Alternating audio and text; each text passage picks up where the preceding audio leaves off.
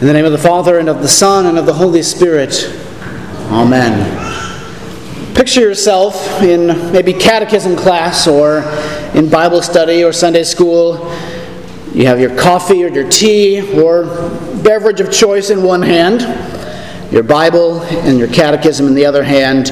You're waiting for the bell to ring and class to start, and then suddenly, instead of the pastor or the teacher walking into the front of the room, a raven swoops in, lands in the front seat, and begins to talk to you.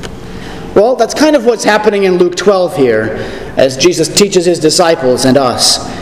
He's giving us some Christian theology with ornithology. Today, Jesus wants us to learn a little bit from the birds, to know and trust and believe that we do not need to worry about the things of our daily life, that God has you covered in Jesus. After all, he who did not spare his own Son, but gave him up for us all, how will he not also with him graciously give us all things? Also to know and trust and believe that if our Lord cares for birds in such abundance, not only does he give us the great gift of eternal life and forgiveness of sins, and that is the main thing, but that he gives us gifts we need for every day too, whether it's Sunday or a Tuesday or a Friday. And to know and trust and believe that if our Lord clothes the flowers of the field with such great and glorious wardrobe, better than that of Solomon, that he will clothe you, not only in clothes for today, but with righteousness in Christ and shoes and all good things. So today Jesus invites us to consider the birds he created and blessed on the fifth day of creation, to be fruitful and multiply, fill the earth, to soar, to sing his praises, maybe even to wake you up from a little nap sometimes. Consider the ravens and the doves that Noah used. And God gave them to Noah to send out and scout out the dry land after the flood of the new creation. Or the ravens he sent with food to sustain and keep Elijah in his despair as he hid in the cave from Jezebel and the false prophets and Ahab. Consider the ravens, Jesus says. They neither sow nor they reap. They have neither storehouse nor barn, and yet God feeds them. How much more value are you than the birds? I love how Martin Luther once said it, or illustrated this in one of his sermons on the same text. He said, "I take my hat off to you, my dear teacher. I have to admit that you, dear raven, have an art that I do not have. You sleep all night in your little nest without a care in the world. In the morning you leave happy and bright. You sit on a limb of a tree and you sing and you praise and you give thanks to God. And then you fly off looking for your kernel of grain or fruit and you find it. Why haven't I, old fool that I am, learned to do the same?" Luther's right. You see, in a way, even the birds put us to shame, that we worry and we fret and we doubt and we despair, that we have sleepless nights and churning, aching stomachs and headaches and heart palpitations and stress, and the list probably could go on and on for each of us. It's that kind of inward-focused worry and anxiety that almost becomes like a cancer of the soul. It consumes us from the inside, paralyzes us. It disorders our lives, sometimes even our eating and drinking and our priorities. It eats away at us like rust on a car. It corrodes our souls until there's nothing left but a navel-gazing shell left. See, Jesus knew his disciples' hearts, just as he knows our own. He knew that he had called them away from their fishing boats and away from the tax collector's office, and there were probably days when they wondered out loud too, "What are we going to eat today, Jesus? How will we afford clothes or sandals when ours wear out?" They were following someone who had no place to lay his head. He did not promise them wealth or prosperity like the people you hear today on TV. Jesus never promised that. Instead, he said there will be hardship and persecutions, but in the end, a kingdom that does not end.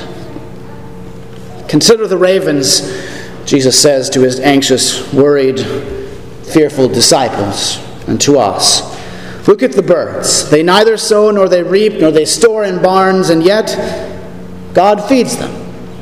Sure, they spend the bulk of their day looking for food, and they may busy their tail feathers off building nests, but in the end, they really are completely dependent on God's gift of the environment for them.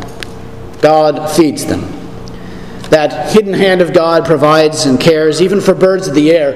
And if He cares for the birds, how much more? How much greater then does He care for you? Because you are worth so much more to Him than birds. So much, in fact, that our Lord valued, cared, and loves you so deeply that He sent His own Son, not to become a bird or a flower, but a man for you. He became an infant, without a care in the world, born to carry all the burdens of the world. Your worries, your cares, your doubts and fears and sins upon Himself. He came to die upon a tree for you, to gather you as a hen gathers her chicks under her arms and wings. Jesus sends, in fact, that same Holy Spirit that descended upon Him in His baptism in the dove form, He sends to you, that you may dwell with Him today and tomorrow and forever. Jesus feeds us just as He does the birds of the air, except it's a little bit better, isn't it? There's daily bread and food that He gives us, to be sure, but there's also grain that is made into bread, that is His body given for you. Fruit that is picked and fermented and made into wine, and it is His blood shed for you, for your forgiveness, for your life, for your salvation. And not just eternally, though that is a good thing, but also today, right here, right now. Kind of reminds me of a popular Christian symbol from the 12th century. It was thought that the mother pelican was a very caring, attentive mother for her younglings. So attentive to the point that she would pierce her own breast if there was scarcity of food around, and she would feed her chicks, her younglings, with her blood. Maybe you can see how it became a popular symbol for Jesus and His passion and His suffering and His death and His Holy Supper, where He is pierced for us, gives us His own body and blood in His holy sacrament. His kingdom that comes to you in His word and His water, in His body and blood given for you. Seek His kingdom, our Lord says. These gifts He gives to you freely, and everything else you need, that our Lord knows you need, they will be added to you. Fear not, little flock. It is your Father's good pleasure to give you the kingdom. You see, that's the good news that our Lord speaks in the midst of our anxieties and fears and worries of the day. It is our Father's good pleasure to give you the kingdom, to work everything together that you might receive His kingdom. You have it all thanks to Jesus, His death and life, that gift that you cannot afford, yet He purchases with His own life and lays it down and gives it to you. Life with God and life for today. He clothes you in baptism, He feeds you in His supper. You have the kingdom. And because He gives you that big stuff, you can rest assured that He'll care for you in all the small things too. In the name of the Father, and of the Son, and of the Holy Spirit. Amen.